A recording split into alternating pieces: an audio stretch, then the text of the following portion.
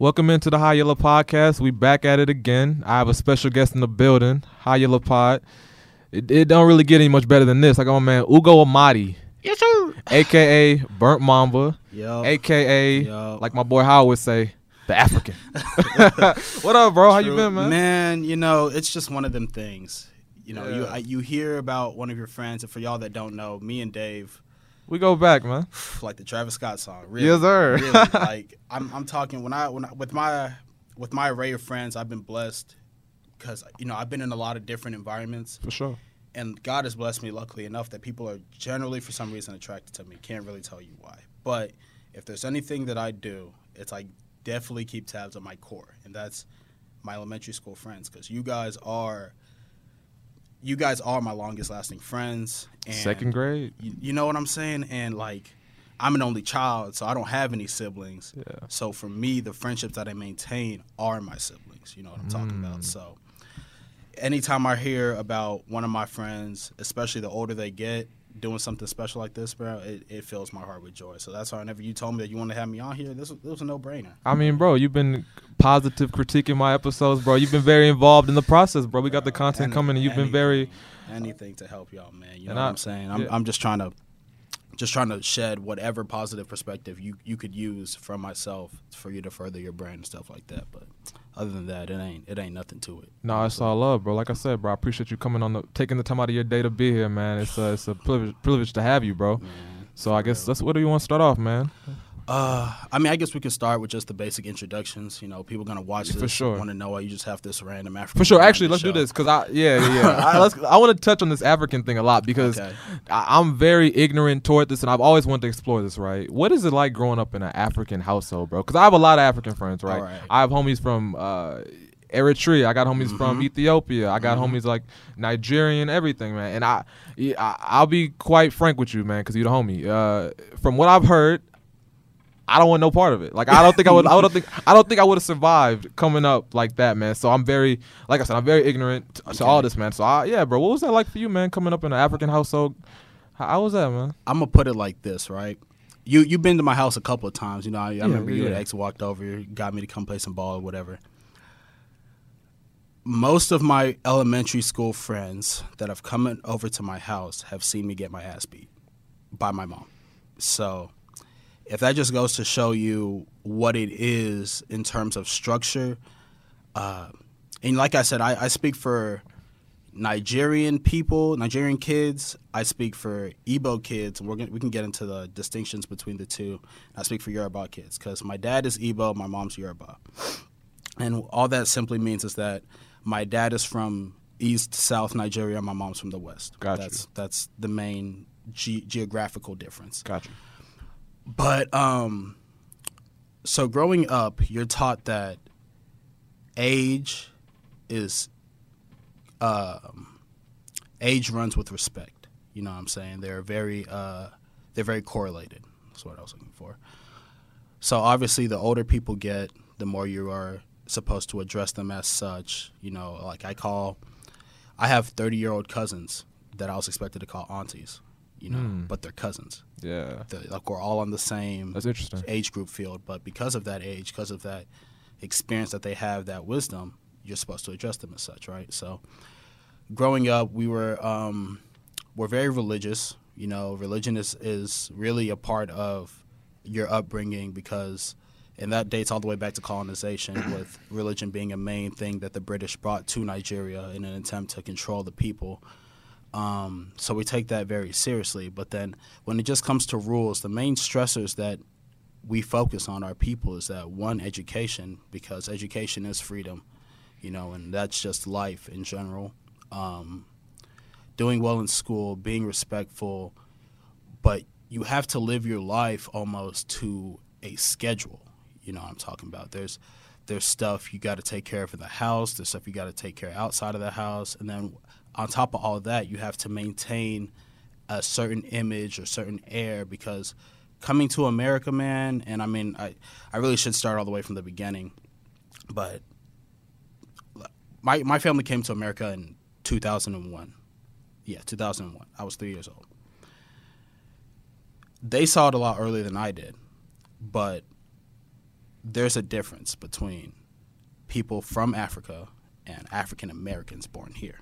Mm.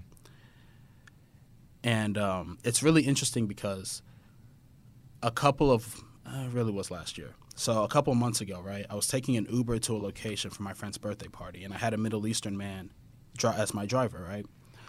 So we were talking, and then he just cuts me off all of a sudden. He said, "I'm sorry, my friend, but the way you speak, your tone, your vocabulary, I just have to ask you where you're from." And that's when I told him I was Nigerian. My parents are straight from there, all that. And he was like, you know, I often tell people whenever I find out that they are indigenous to the motherland that the difference that I've observed as a Middle Eastern man here in America is that the people from Africa have tradition, right? You guys have a very set way you guys do everything. It doesn't change. You can find this common theme amongst many people. A lot of the African Americans you see here don't have tradition. Mm. Why do you think that is? Because they were robbed. Mm. You know, whenever you grow up, it's tough because nobody wants to discuss slavery. Nobody wants to discuss all these things because they were so long ago and all that. But whenever you're a different toned human being, right, skin tone, whenever you're a different toned human being in a land where the majority is a different tone, and then you're treated differently because of your tone. And this starts from the very moment you got there. Not that you guys were living peacefully and then all of a sudden it all went to shit. No. Yeah. You were brought here for a reason. You fulfilled that reason through the works of many others who gave their lives and stood up for your rights and did those things. You're now on a still not even but somewhat better playing field, but there's still that air of you're different. Yeah, and that's definitely very prevalent as to what's going on in current society today. You know what I'm saying? I want to touch on a few things you talked about, man. Scheduling, because I'm starting to finally understand the importance of scheduling out my days, man. I've been doing a lot of different things, man. I've been probably as busy as I've ever been, right? True. College, this podcast, just all types of different endeavors, traveling. What's so important, in your opinion, what's so important about scheduling your day, man? Because I think I have a good grasp of it, but I know you've kind of had this installed in you, like you said, from a child, and you understand the importance of time as luxury, time Definitely. is key. So what's the importance of scheduling for you? Okay, so I'm gonna start out on a weekly basis, and then we're gonna trim it down to the days, Sure. right? And we're gonna start from back then to now because my schedule now is very different. So back then, first and foremost, we go to church every Sunday at 9 a.m., right? And I was raised Roman Catholic, so luckily for me, church was at max 2 hours. But for my other Nigerian peers that were raised Anglican, and that's just two different sects of Christianity, all the same God, most of the same stories, just disagreements within the church that led to this. An Anglican church, there's a church, All Saints. I'm trying to remember the exact street it's off of, but I can't. Out in Houston? I'll erase that. It's in our southwest little corner of Houston, okay. yeah. But it's called All Saints Anglican Church, and I have several family friends that attend that church. The few times I've attended All Saints Anglican Church, I was in that church by 10 a.m., and I did not leave that church till 6, sometimes later. Now, I'm the type of person that if I waste a whole day in one place, bro, that just, it irks me because I feel like there's so much different stuff I could be doing. Yeah. But needless to say, that's how some people choose to celebrate their faith, and by all means, let them do that. I won't do it, but let them do that. See, So- that's what I be thinking about. Stuff like that, like religion. You're very to the book, very like you said, traditional. I don't know how I would have made it, bro. I don't know, man, because not even I didn't go to church coming up, right, and I wasn't forced to. I've sought out faith as of recent, but I guess I feel like my personality, I would kind of rebel to it, right? Because if you're forcing me to do something every week, there's kids rebelling. if you're forcing me to do something on Sunday from 10 to 6, I'm not gonna want to go. Like I'm not gonna lie to you. There's no, like, literally, and it's funny because at this church, for example, in the main foyer of the church, there's all the chairs where the adults will sit for the service and whatnot, but there's an upstairs area for the kids. Cool. Because like even in a Catholic church, it's only 2 hours, bro. In the pews, you're gonna have kids laying down, dozing off. I was one of those kids. Yeah. I would have been too. Your attention span is just simply not built at that age to endure something like that. Yeah. But so they have this upstairs section for the kids, and I've been up there a couple of times during the church service. I mean, like it's really just like do whatever you want while your family's getting it in downstairs. You feel me? Like, and that's where a lot of relationships and friendships are formed in church, and that's why you see a lot of Nigerians know each other through church, because although like, yeah, their families might know each other because their families celebrate their faith together, those kids are really getting to know each other because, hey, we're stuck in this place for 6, 7, 8 hours. Yeah.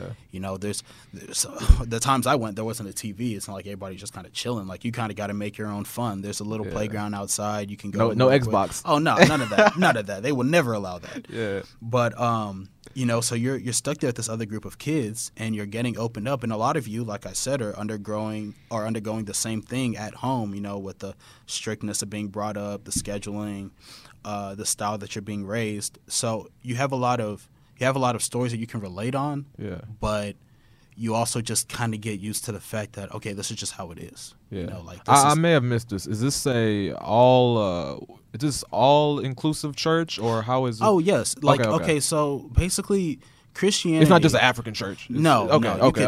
I've seen white people in this church. Okay. Yeah. So Christianity is, to me, one of the easiest religions to just kind of slide in. Yeah. You know? Yeah, I would agree. The main point is, do you accept Jesus Christ as your Lord and Savior? And most people, once they've read about the history and all that, they have no problem saying, yeah, of course. Well, there are certain rituals and other things, baptism, confirmation. That's just the Catholic side, but all other sects have their own deals. But so they go through all these things, right? And to say that you're in. But, like, for example, one of my best friends, if not my best friend, Raheel, he's lived down the street from me. He's a practicing Muslim. And Raheel could be over at my house. We could be playing the PlayStation or whatever. It hits a certain time, Raheel's going to go stand in the corner. He's going to get his 5 prayers in. You know what I'm saying? Like, Islam is a religion, and the reason why I like Islam so much is because the religion itself focuses more on self-growth. You know what I'm saying? More than community. Christianity is a lot about community. Let's get together, let's worship. They have mosque in Islam, right? But then again, they're still tasked to do their prayer outside of it. You still got to get your 5 in throughout the day, whenever. You still got to point towards Mecca. You still got to do all these things. Christianity, a lot of Christians, because maybe they haven't done their research into the faith as much, or the way the faith was presented to them, they go to church on that Sunday, they dress up, put on their collared shirts, their pants or whatever, and then Monday through Saturday, we're sinning again. I talked to some of my friends, and like sometimes I was randomly asking them, like, bro, did you pray today when you woke up? They're like, what? I'm like, you thank God today that you woke up, bro? People die in their sleep all the time. You know what I'm saying? It's not up to you if you wake up. Yeah. So with that being said, it's just more of focusing on what is your personal relationship with the higher power, and how do you perpetuate that going forward, you know? And so kind of bouncing all over the place here, but you good, man. I felt that our personal relationship, right? Yeah. 6th grade, I left y'all. I left Westendorf. Parents moved me over to First Colony. More affluent area, basically just areas where you find more white people. There's typically going to be nicer stuff in this country, right? Got you.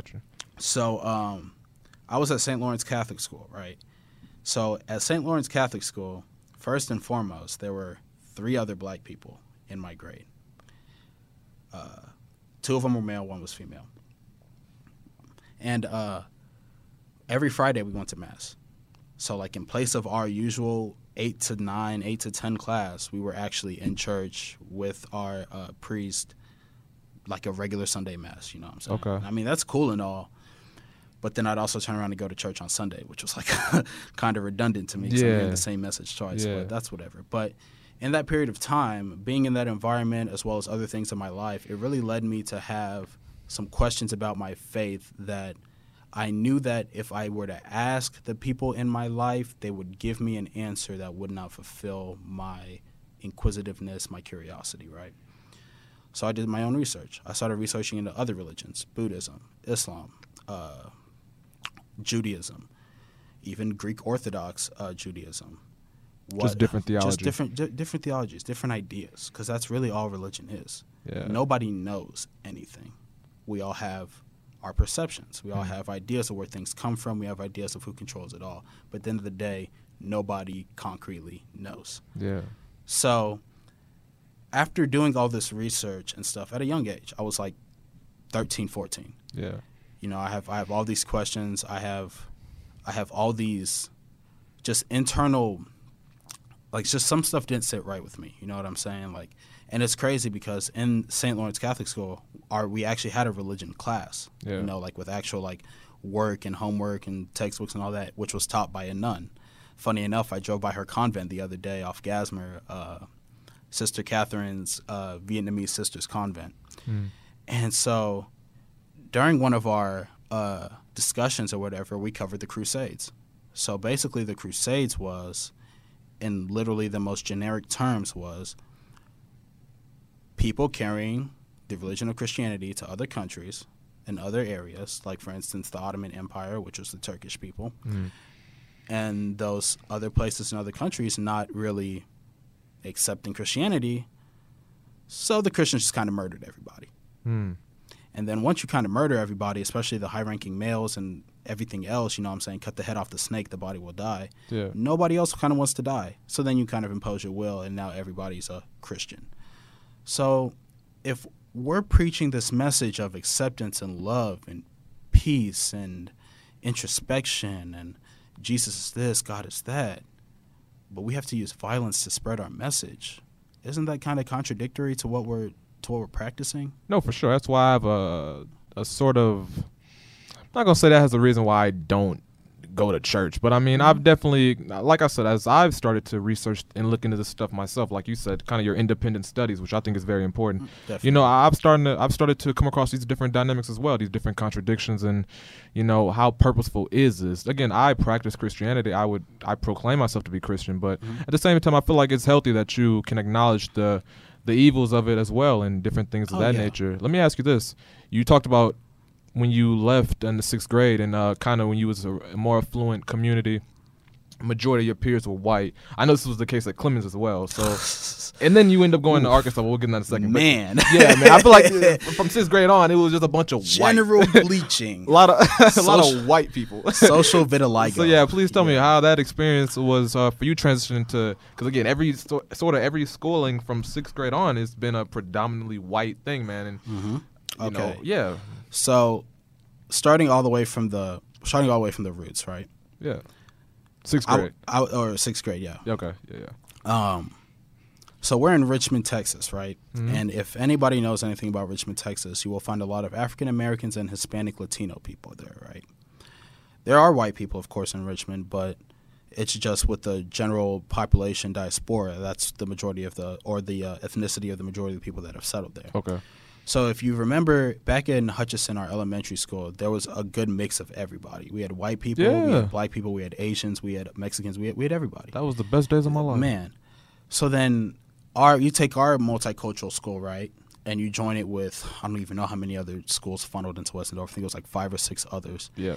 And then you take all these 6, 7 elementary schools worth of kids and you throw them all in one building, right? And now it's like, yo, you thought we were multicultural before. Well, look, now you have some elementary schools that are majority black coming in with some elementary schools that are majority white. Yeah. You have some Gonzales Elementary, majority Mexican. They're all here with us now, and they're all from different backgrounds and financial households and stuff like that. So, like, really, their perspective of the world is just different. Yeah. And we're all getting used to that and stuff like that. So, you know, it's tough because, you know, 6th grade, the way our school system was set up with a more consolidated, 6th grade is only 1 year before they bump you up to junior high, which funnels in more other 6th grades. So, you know, my parents got me out of that situation because they felt like I was going down the wrong path. And funny enough, I don't know if I ever told you. That was the reason? That was really the reason. You know what was the incident that set that off? Yeah. My mom gave me $20 to go put into my lunch account, right? Go ahead. I'm sorry. It wasn't, who was it? I can't remember the name. It wasn't Lionel, but somebody on the bus, you know, somebody on the bus definitely had some candy. Remember they used to sell candy in school, right? So somebody had a bunch of Snickers, bunch of Reese's, bunch of Skittles, all that stuff. Well, there in the early morning, 10-year-old me decided that I'm going to take my mom's $20. I'm going to buy all the Skittles candy and I'm going to just resell it. and I'm gonna make all that money. I'm gonna buy his stuff in bulk, and I'm gonna resell. You remember I was selling, remember. I was selling candy. Oh man, I was selling candy at one point, right? So I mean, it wasn't even that like, and I mean like school lunch back then, before Michelle Obama tanked it, was fire, but it wasn't anything I was gonna die if I missed. So yeah, I was just kind of not eating at school, but I was selling candy. I was making bills. So one day. I'm sorry. Yo, that's crazy. That brought me back, bro. You like one of the pioneers for this shit. No, like, I'm telling you. Mad people were selling mad candy like that. Feel me? So my mom sees all these small bills in my backpack and all this candy. And she's like, what did this happen? And I mean, at the time, you know, my upbringing, if you don't follow the plan, you're doing something wrong. So my first instinct was to lie about it, right? So she goes, she checks my lunch account, sees that the money's never hit there. And it just kind of triggered something in her because she just had her own conception about the area and the school district. And she was like, no, we're going to get you out of here. But them lunch counts will fuck you up. They snitch on you. Yeah. We were singing math songs during lunch, if you do not remember. Yeah. Like, they definitely pulled no punches in coming back to your parents with whatever you did. So they got me out of there. They moved me to First Colony. We were literally just down the highway. So my first day at St. Lawrence, I get there, and I remember because St. Lawrence, with it being a private school, we started a lot earlier than other schools. By 7:30, we were starting class, which means and it's a private school, so no school bus. Like your parents got to take you there, and it really opened my eyes as to what exactly private education is and what it costs and what the law, or not the laws, the rules and regulations that come with being a private institution is. Because, you know, with Lamar Cons, there was a set, we knew what our teachers could and couldn't do. You know what I'm saying? Like, remember whenever they had to, in elementary school, they passed around that form for, like, do you want your child to be susceptible to corporal punishment if they act up and all that stuff? And we were like, hell no, my mom's not going to sign this. She don't want nobody touching me but her. Private school, man, when you pay that sum of money and you sign all those papers and all those waivers and all that stuff, man, you are that private school's property, for real. And it's okay in the sense because a private school is being funded by so many things that they seem that they're not controlled by state funding, so they can afford to have certain amenities that public schools can't. Yeah. But with those, you know what I'm saying, with great power comes great responsibility. Of so course. With all those amenities they have, they want to enforce the strict set of rules to keep their students in line to ensure that their amenities can be used appropriately or whatnot. Yeah, so it's very traditional. It's very by the book. You know, and again, there are some private schools that don't center around religion now. But the one that I chose to go to aligned with our faith, however, it was a Catholic school. Okay. So I get there, right? And the first thing, and I mean, it's not that, you know, obviously anybody that knows me, I don't hate white people, but when I got there, I was like, yo, I'm really the only, I know for a fact I'm the only African here. Yeah. And I'm one of the only black people here off the rip. So funny enough, we get there, and I think it's like the third day. Sorry, not to, you ahead. Can't hate white people. You got a white man on you your, know on what I'm your, saying? on your We're hoodie. gonna get into that, man. But so I think it's like our third day on it. Yeah. The three newcomers to that school, it's a K through 8. Okay. So they have kindergartens from 8th grade, right? Yeah. And what I noticed was after a couple weeks in, the majority of those students in my 7th and 8th grade all started at that school from kindergarten. So St. Lawrence Catholic School was their Hutchinson, was their Westendorf, was their junior high. So they knew each other. So like us coming in, it was just kind of like the new kids, you know what I'm saying? Yeah. And then on top of that, we're black. So it's like, how was that, man? You know, I could imagine. Talk about that a little bit. How did that shape your whole perspective? So our third day there, tell me why we have a little pizza party for all the new coming students, right? It's myself, Shelby Sumlin, Brandon Schultz, and Howard. All the black people, all the black people in your all the black people. Okay, I'm sorry, Howard wasn't there. Howard and his sister Catherine were the two black kids that had been there since kindergarten or since 3rd grade, I think. So they kind of knew the group. They knew everything. They weren't anything new. But me, Brandon, and Shelby, we were the 3 new black kids. So it was literally just us 3 sitting in this room with our vice principal and some plastic Domino's pizza. And I'm eating that, and I'm enjoying it because I'm like, okay, well, freak it, free pizza, whatever. And I'm getting to know these kids a little bit better. But then, like, after that pizza party, we get released again back into general population. I'm like, yeah, these kids are different. You know, sense of humor is different. different ideals. Different ideals, just a different. It came up different. Yeah, exactly. And like, what I'm saying, episode 3, what your teacher said, you are a product of your environment.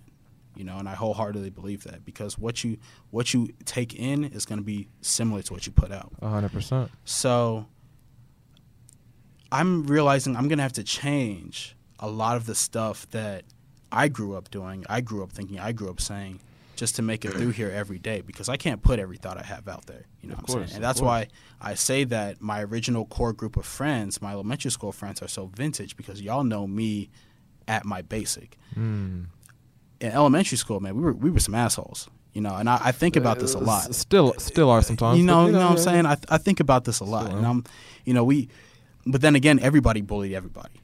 You know what I'm saying? Like, we came in, I don't know, you remember me and Uche came in, we were all friends. Shout out Uche. We're giving a whole bunch of shout outs today. Oh no, they gonna love this one. I'm gonna say a lot of names now. They're gonna love this one. And they're not gonna keep make going. they're not gonna make sense to some people, but just know. Y'all better tune in. Just know. So me, Uche, and Quartera, we all friends, right? But I'll tell you, Quartera used the term African booty scratcher more than anybody I know. That's an OG roast. You know what I'm saying? That's early 2000s. America at its finest. And that's just the time period now. We're headed towards a more PC culture where everybody doesn't want to offend. Yeah. Everybody doesn't want to step on toes. Everybody doesn't want to do all this stuff. You know what I'm saying? Yeah. Like I said, I have no problem with homosexuals, but you can dig up some of my old tweets and I'll fully own them. I've definitely used the F word a bunch. You know what I'm saying? I have friends around me that use the F word a bunch. Yeah. But we don't hate, you know what I'm saying? I'm not going to go out of my way to beat up a homosexual. Yeah. Man, that's interesting, man. Thinking about that, because you're so right, bro. People get canceled for old tweets that they made when they were 18, 17 years old. And it's crazy to me. Like, I wish somebody would try to cancel me. I'm going to just end up laughing. Look, because but do you believe in cancel culture? I believe in cancel? Because to me, you know what cancel culture is aimed to do? Cancel culture is aimed to educate through negative reinforcement, right? Yeah. So, like, basically the same way how you act up in school, you come home, you get your ass beat, you act up in society, you preach messages of hate, you show that you're indifferent to some people's feelings, a group of people's feelings, and so they feel like the only way to make you acknowledge your wrong ways is to take away your livelihood. And it's effective, but it's unfortunate, because whenever you get trigger happy with cancel culture, then you have people being negatively affected for almost no reason. Like you said, people grow, people progress, people learn. So you might be canceling somebody for calling somebody gay or calling somebody or whatever, but at the end of the day, like, what if that's all that person was taught? I have homeboys that I've played ball with, that I've gone to school with, that have said so many things out of left field about black people. And one, I think, and it's kind of bad because I don't really get offended, because one, I'm a child of the internet. The day and age that we came up in, just as much as I was on the internet, I've seen so much offensive things, so many offensive, like memes. Yeah. Memes are really, they're meant to offend. Yeah. It's satire, but it's offensive satire, because all memes have a joke behind it or something behind it that makes it funny. You know what I'm saying? What's your take on, because you say your friends, they're very... I know. I've had the privilege of having some encounters with them. You know what I'm saying, through Xbox and different. And those aren't even the white ones. That's the funny part. that's a whole other story. Those aren't even the white ones. What's your take on non-black people saying the N-word, man? Because I have homies who I have like this cognitive dissonance toward it, man. Because I've definitely been hypocritical on it, because I've not talk to friends, because my friends my circle now is very against it. They take it very personal, very seriously. They've taken out members of our friendship just because they've used it, and I'll as of recent I'll go along with them, and be like, yeah, man, we probably can't mess with him no more. But I'll look at it, man. I mean, I don't know, because I'll put it like this: growing up, especially in high school, going to such a white heavy, and really it wasn't even that we were white heavy. We were just so non-black, because at Clemens, the true majority are the Asians. But white people being the second leading demographic, you know what I'm saying, they still trump us out like 30-1 or whatever. So growing up in high school or whatever, I was more silent on it. mainly because in my mind it was like, shit, they're not talking about me. You know what I'm saying? Like, they're not gonna reduce me to that word or whatever. I don't take that personally. But then as you grow up and you see more stuff like that, and you begin to realize the effects, because everything in life has a consequence. You start to see the problem with it getting normalized with that group of people because there's history behind it. So what I used to tell people, like in college, all right, so let's go from me in high school not saying shit about it, just being that token black guy, to now in college, where although I'm in Arkansas, there's a ton of white people. There's also a lot of black people in Arkansas. And I'm at parties and I tell my white friends I'm with, I'm like, yo, y'all know I fuck with y'all, but y'all say that word and some black people get on you, I'm leaving you to the wolves, because you should know better, bro. You should know the history behind it. There's a reason why it's like black people get to use the word. Why can't I use it? Well, there's a reason. Yeah. So if you want to use that word at your own risk, by all you means. You won't cut your friends off that use it. You know why I won't cut my friends off? Because I use it. If they use it, because when I designate you as my friend, it's because I see something in you that I like, and that I feel that for some reason or whatever, we just gel like that. We are attracted to one another or whatever. So moving forward, I've had friends make a ton of social mistakes, dude. And more than ever, I feel like if I can't do my part to educate you before I leave you, then I failed you as a friend. So I'm definitely going to try and explain to you where you went wrong. It's up to you to accept it or not. Yeah. You know what I'm saying? So you'll try to grow with them before you cut them off. Most definitely. Like I said, because I'm definitely having this struggling act, because like I said, this isn't something I don't see this on a day-to-day, but I mean, I've had talks with my black circle at UT, and we have non-black friends in the circle, and they'll mess up here and there, and we've had to correct them on it. And it's kind of like, do we cut them off forever, or do we give them an opportunity to redeem themselves? Now, granted, they've been intact way before I got there. Like, they've been going to UT all the years of their career, whereas I got there 2 years ago in 2018. So they maybe they've had that nurturing process trying to. So I don't know, but I like what you're saying, bro. No, because because we might not agree on the same thing, and we might have different ideals, but I like what you're saying, that if you don't see if I can tell you about it, I won't cut you off though, because if you don't see the error in your ways, it can potentially harm you. You know, and I'm just let you deal with that yourself. You feel me? I like that. No, I like that. Yeah. Because and another thing that I like to tell people, bro, like white. Okay, so here's another instance. Culture in America is mainly, it comes from black people. Oh man, we run pop. We run pop culture. Yeah. It is what it is for some reason or whatever. Like, there's a reason why. Whenever they want to show an ad for the Grammys or an ad for something else, it ain't country music playing. They're gonna have some urban, some pop, something that gets the people drawn together, ready to celebrate. Yeah, and that's because facts. that's what our music does. Facts. You know what I'm saying? So, what I tell people, they're like, okay, well, what if I'm listening to a song that says the N-word?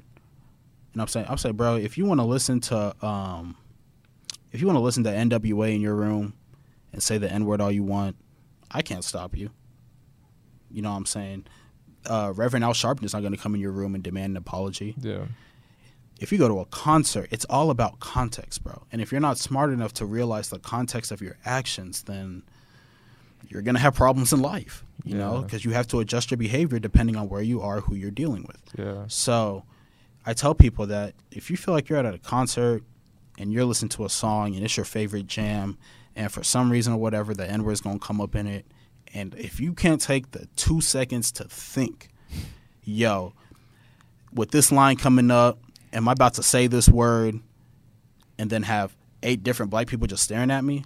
And am I prepared to deal with the consequence of that? Yeah. If I'm not, I probably shouldn't say that word. If I feel like I am ready to deal with that consequence, then by all means say the word and find out where it takes you. You know what I'm saying? So I tell people all the time, it's just a matter of thought, dude. It's a matter of context. Always evaluate where you're at. Always evaluate the people you're around, and just at least try to predict. Like, going back to what we talked to a couple weeks ago about conscience. Yeah. So with me being an only child, I don't have another human being to bounce ideas off of, right? So I'm constantly bouncing ideas off myself. And the way I do that is the tiny voice in your head, whenever you're thinking, that that voice that's speaking, literally speaking to you in your head. To me, that is my idea of conscience. Because when you're not talking, when you're not actively communicating ideas, your brain's still going, you know. And I don't know if you really understand. I tell people all the time I'm an undiagnosed ADHD person. What does that mean? So I tried to tell my mom. I remember her growing up early. I saw this ad online. They're like, if your child can't sit still, this or that, constantly doing that, just a whole bunch of symptoms. Yeah. And I was like, this sounds a lot like me. And I told my mom, I was like, Mom, have you ever thought like I might have ADHD? Like, you ever thought about that or something? And she just brushed it off. She's like, you don't have ADHD. Stop being stupid. And part of me then was like, yeah, like this woman isn't really listening to me. Like she's not concerned with the same thing I'm concerned as. Me now realizing that she was probably doing that for the betterment of myself, because if I go to a doctor at that age saying your child has ADHD, they're going to pump you so full of Vyvanse and Adderall that I'm just going to be sitting in class looking like a freaking zombie, zoned out. Because that's how this country deals with mental problems. They pump you full of pills, medicine, you know. And that's why I tell people, because although I might, in a room, I might be chilling, I might be, you know, I might not have a thought in the world on my face, my brain is going 1,000 miles per hour. I'm always thinking about something. You know, my friends, whenever I do open my mouth and speak, my friends always somebody like, dude, you think too much. And I was like, you don't think I know that? Like, I'm constantly evaluating, and I'm constantly, like, just running through different scenarios in my head, how things can go. How do you respond when people tell you think too much? Because I get the same thing. I really, and I feel like it hinders me in a sense, potentially, but at the same time, man, I feel like it's good to act on your thoughts, man, and take those things serious. But how do you sort of, what's your retort when people tell you you're thinking too much? Because I get it all the time. I'd rather think too much than not enough. Because a lot of people that don't think enough make a lot of mistakes. Thought is good because thought shows that you are capable of seeing something from two different perspectives, at least two different perspectives, right? If an apple falls, a lot of people are going to say gravity affected the apple, right? That's just one perspective. Yeah. General force of the earth drew it off the tree. A lot of people are going to say, well, what if the limb of the tree was weak? What if it just wasn't able to support that apple? What if the apple fell because, you know, the tree was rotting from the inside out? It was slowly dying. It was going to fall regardless of gravity, regardless of everything else. That apple is going to become detached from the tree because of things like that. Like, you're seeing things from more than one way. And to me, that is the most important quality in the people that I keep around me. Your ability to see things from more. That goes right into duality, man. That's a beautiful. We could talk right about that. Duality and empathy. Those are my two main themes of life, and those are probably going to be the two things on my tombstone when I die. Wow. Break down duality for people listening who might not know. Duality is, to me, in my own words now, because everybody has their different interpretations, duality is the ability to see the good and the evil. Because everything in life, no matter, you can win $500 million today, that's a good thing, right? There's still homeless people in front of a Gucci store. Because you have all this wealth, somebody else doesn't.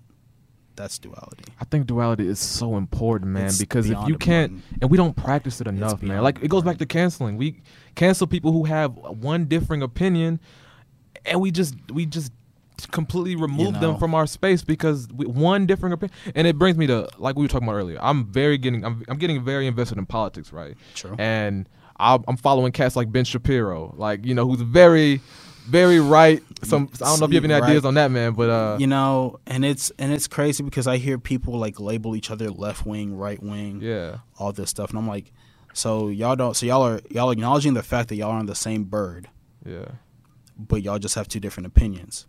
So why is it so hard for you to take off your hat and put on the other person's hat? Exactly. Let me finish this point though, because like, I'm following cats like Ben Shapiro. I don't agree with 99% of the things he says, but what I'm starting to understand from the people around me that are more educated than me and they know more than me, they listen to both sides of the spectrum. They listen to both sides because it gives you a heavy dose of it helps you not be too consumed with your beliefs, your biases, essentially. Definitely. You're able to listen to both sides of the puzzle, and it gives you a more clear picture of everything. And again, this is something I'm trying to practice. Like I said, I listen to Ben Shapiro's podcast. I don't agree with a lot of his points, man, but I do think, and I hope people listening understand that, because I'm just not realizing this too. I don't have this figured out. But I think having both sides and listening to both sides, if you don't agree with the man or not, just if he has a good, not particularly good message, but if he has a good heart, you know, if he has a good heart, you know what I'm saying? And that's what I'm saying. Like people like him, Tommy Lauren, Sean Hannity, the other dude that's on Fox News, like, and it's crazy because like outlets like that, I'm not saying podcasts are similar to news outlets, but you got to think about who's the head honcho and all those things and what's there, because it's going to be their message that at the end of the day is dispersed. Yeah. The other people are merely just talking heads, and that's why podcasts are so important, because it's independent. It's the people that are the people. Whatever message David West wants to get across, David West is going to get across on a High Yellow podcast, regardless. Because that's your podcast. If you work for NBC, for Fox News, for anything else, they're going to put a teleprompter in front of you and you're going to read off that thing. You don't even have to believe in what you're reading, but you're going to read it because you're getting a paycheck to read it. So that's why it's important I tell people, if you get most of your news from TV, you might want to search for other sources, because one, you're only getting what they choose to show you, and then you're not getting the whole picture of what they choose to show you. Because for every opinion that news outlet, that CNN gives you, that Fox gives you, that MSNBC gives you, there's somebody else saying the exact opposite thing. Yeah. Duality. But on top of that, with cats like that like to just continually harp on their opinions and their views and stuff like that, and I think it is important to have people like that, because whenever you have side A going so hard, it's very easier to discern what side B is. You know what I'm saying? So it helps you kind of find that middle ground. Yeah. But I just think it's so many things that play into it, bro. Like, because at the end of the day, Ben Shapiro, that's somebody's life. Ben Shapiro was once a second grader with snot coming out of his nose, not knowing if the girlfriend he's finna ask out is going to say yes or no. But now he's 40, 50, whatever he's doing, spewing whatever the hell he wants to spew out on his podcast and dealing with the repercussions of what society thinks of him. Yeah. But, whenever you really think of things in the bigger picture like that, it helps you discern, like, how important is this guy's message and how conducive is it to moving us forward as a human race, as a society, So, and that's another thing I appreciate about him, right? He brings on cats he doesn't agree with. He brings on Democrats and just all types of different opinions. Again, I don't necessarily agree with everything he's saying, but I can respect not only the way his intellect is, because this dude, he's very set on his ways, and I like how he can distinguish his opinions and how he does that. But he'll bring on cats that have completely different opinions, and they'll just talk it out. I can appreciate a guy, and this is what I'm aspiring to do, right? I can appreciate someone who's trying to get both sides of the puzzle. We might disagree, but bro, we gonna talk it out. Why can't we talk it out? And you know what's crazy? So along those lines, and this is why a part of this argument really hurts me, is whenever I try to talk to some of my friends about the issues of black people in this country and how things are unfair, and they try to dead the argument by saying, well, if you think white people are so unfair to black people, you black people are unfair to each other. That's not conducive, dude. Yeah, no. You're trying to say that, or you're really trying to justify that you can't harp on white people all the time because black people just do just as bad as stuff to each other. Well, in response to that, how many times have you ever seen a black person kill another black person because he was black? There's usually a core argument. There's something there that led to the violence, that led to this. Now, not saying that's just the mandate for everything, but there's still kids in Philly getting hit by stray bullets and losing lives. There's still people all over the world that are doing immoral things that put them in a horrible situation that unfortunately leads to death. But you can't justify a situation of an oppressed people by saying that, well, they oppress themselves. Well, I mean, what do you think is going to happen whenever you try to hold people down, and then some of those people can elevate themselves to a higher status, and then there's other people in that same group trying to come up? They're going to try and hold them people down too, because it makes them feel like they're in a higher position. It makes them feel like the white people, and it's hurtful it's tough. And until we get rid of kind of like that knee-jerk reaction of, you guys do that, and until we get rid of that knee-jerk reaction, bro, we're not going to be able to move forward, because people are starting to wake up. You know, George Floyd, God rest his soul, man. George Floyd lived a life of what I've read of many, many different things. Like, this dude went from playing hoops with the likes of Steven Jackson. He was on a mixtape. You know what I'm saying? He was on a mixtape. Yeah. I don't even know if you've seen, or hopefully you haven't seen it because you're not decrepit, but this man's been in a porno. I don't know if, I didn't know that. You know what I'm saying? Like, I was like, whoa, what? Like, Whoa, and he's done all these things. So at the end of the day, though, you see that video that George Floyd posted about himself and about his view on the world and his view on life. And it just kind of makes you realize that even though you do all these things, who are you at the end of the day? What is your where's take? your heart, man? Where's your heart? What are you doing moving forward? How are you helping others around you? And to me, that is more important than what you're doing. Steve Jobs makes billions of dollars every couple of minutes.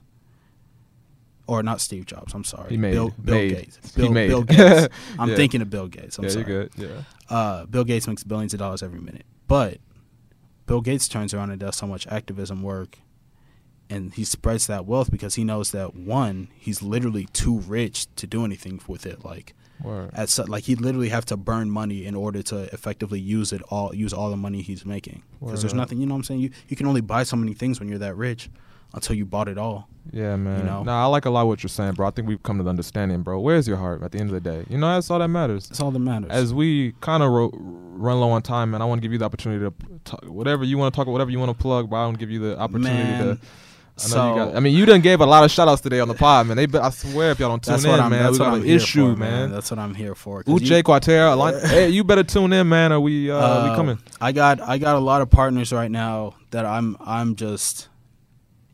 I love seeing people progress and grow, because in my mind, even as I look at you now, bro, in my head, I'm still thinking about the David West I met in third grade. You know what was he like? You know what I'm saying? I'm still. He must have been great. I still, every time I see one of my friends, because I'm the type of person that sees you, and then that image of you, because wherever state I saw you in that led me to become your friend, that's the image I perpetuate moving forward. That allows me to be your friend. That's why whenever people do some sketch shit, some negative stuff, that I'm like, man, like, you know, that's my boy. Like, you know what I'm saying? When I met him, that's not the person I thought he would turn out to be. But that's why I'm more liable to help people through those bad times than just desert them, because I know what you were, I know what you can be. But like I said, I got boys all over now. A lot of people, you know, quarantine has opened up a lot of alleys for people. Like me in this podcast. You know what I'm saying? I got boys making music. Shout out my boy Project Baby JV. Just dropped a tape, Letter to the Projects. 2 on Apple Music, Spotify, and all that. Cousin Gerald over here is starting to produce some more. He started making beats, going by the tag Maybelline. Hold up, what's up with you, man? Let's talk about you, bro. I know Man, you're a very gracious guy, but what about you, man? What's up with you, bro? I'm making some music. I'm putting voice to tracks right now. That's what I want to do, because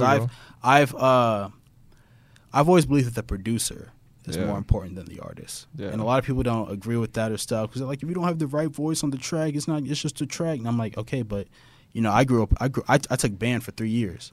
I can read music.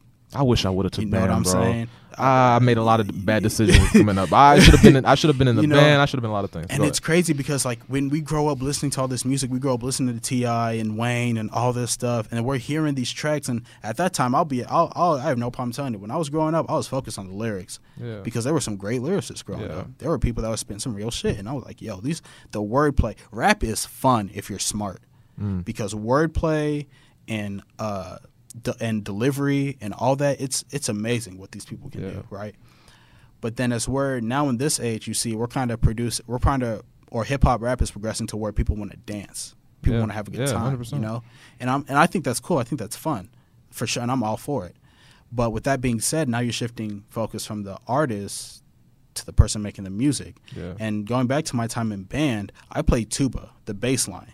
So my part really wasn't the loudest, it wasn't the lead, but whenever you're playing the bass line and then you're hearing all those other parts work together to form the piece, and then you see where the bass line fits in and the percussion fits in. Yeah. No, music is truly one of the most beautiful things on this earth. For sure, man. And hey, man, I'm supporting you, bro. I know you got some coming, bro, and I'm supporting you, man. Look out. I'm going by the, I'm flipping my initials.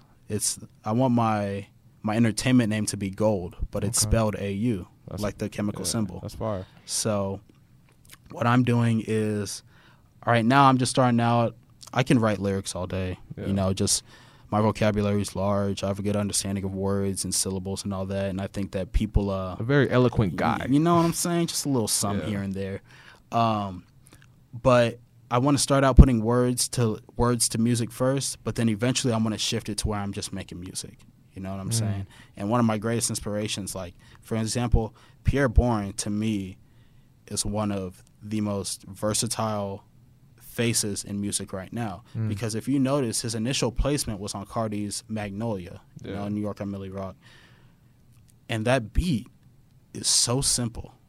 It's literally just 3 guitar chords and the most basic drum line ever.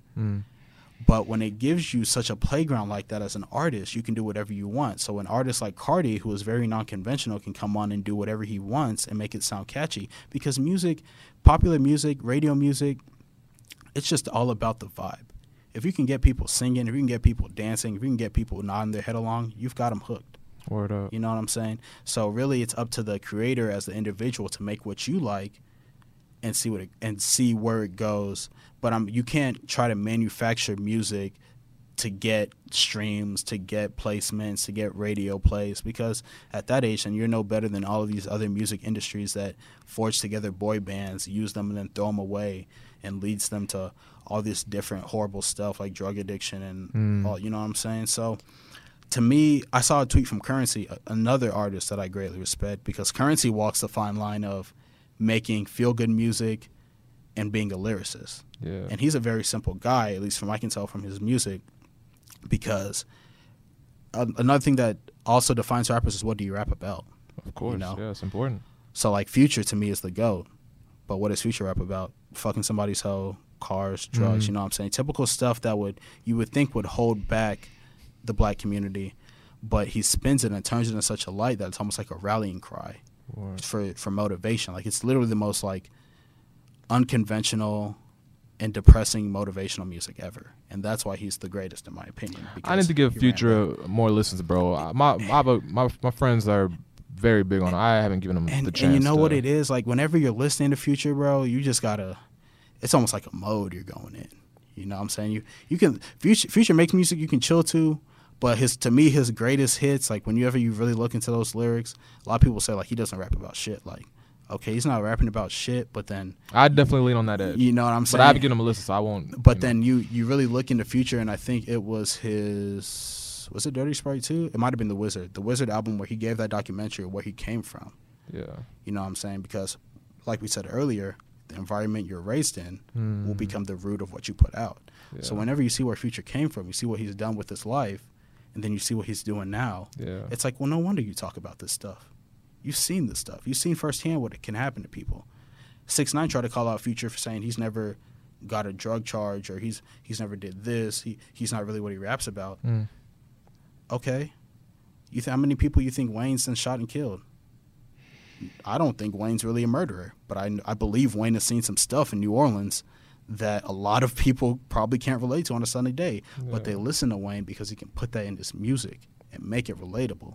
Currency raps about cars, about weed, about New Orleans, about, you know what I'm saying, just stuff in his life, because that's what he knows, that's what he sees. But he can make it relatable through music, and that's what we as a human race, I feel like, once we can all relate to each other, we have to definitely ditch some of our pre-existing stigmas of religion, of differences, of other things like that.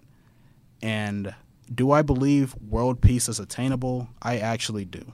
Okay. You know, but it's going to be a process that's going to continue long after we're gone. But it is obtainable. But it is attainable.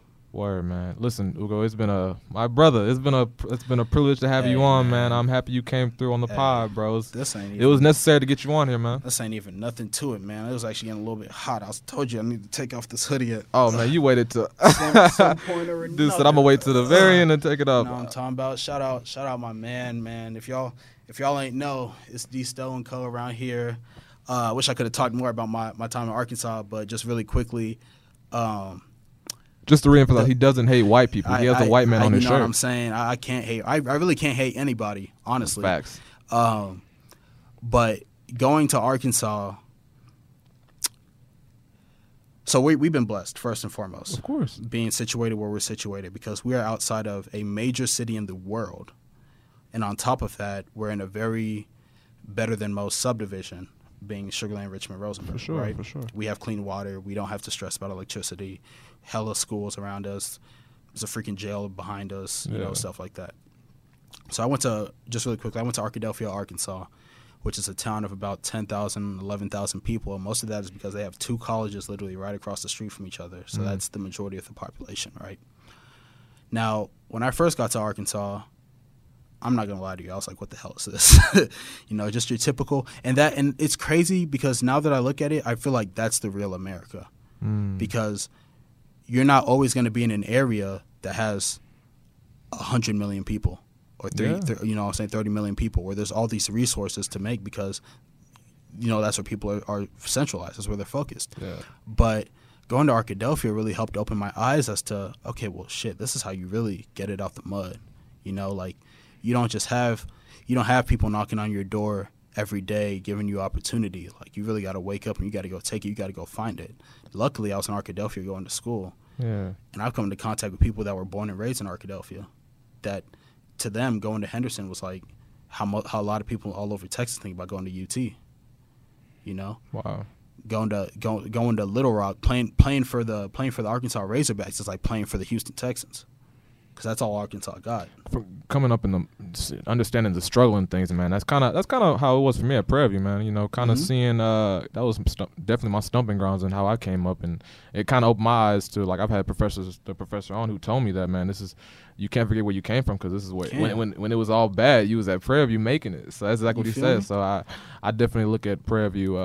You know, I love the school, man. Let me how are we on time, man? Are we do we need to wrap it up or we need to? Oh, I mean, if I can stay on longer, man, I'll talk for days, man. This is just conversation to me. Nah, man, I'm gonna let you go, man, because it's like again, man, I got school shit to do. I ain't gonna lie to you. I know you don't know obligations. I got some school shit to do. I ain't even gonna cap, bro. I got an assignment due tonight. But again, brother, it's been a pleasure having you, bro. Hey, all anytime, love, man. Anytime. I'm gonna get you back on again, bro, very soon. You get me back on again, I might have to bring a present or something. Man, honestly. Facts, bro. Man, no, but just for anybody watching, man, I'm trying to say this, I getting emotional, bro, because I gotta understand, like I've lost a lot of people in my life, and anytime I see somebody that I've known for so long grow and then go out and want to make a difference in their own way, I literally, in my internal being, I have no choice but to support. So for anybody watching, man, this High Yellow podcast, just know that even through the first 3 episodes that I've watched, or I've had the blessing of watching, every guest, I'm honored to be on this podcast because every guest I've watched so far on this podcast has been fire. I've wanted to personally meet each and every guest. Thank you, you bro. know. So this is good content for the open-minded. If you're willing to sit down and watch 2 individuals currently discuss any and everything and their 2 thoughts about it and allow yourself to take it in and formulate how you want to move forward with your life, then by all means, this is the podcast for you. But that's love, bro. That's all I got to say. We're going to end it right there, man. High Yellow Pod. Thank you for tuning in. Blessed.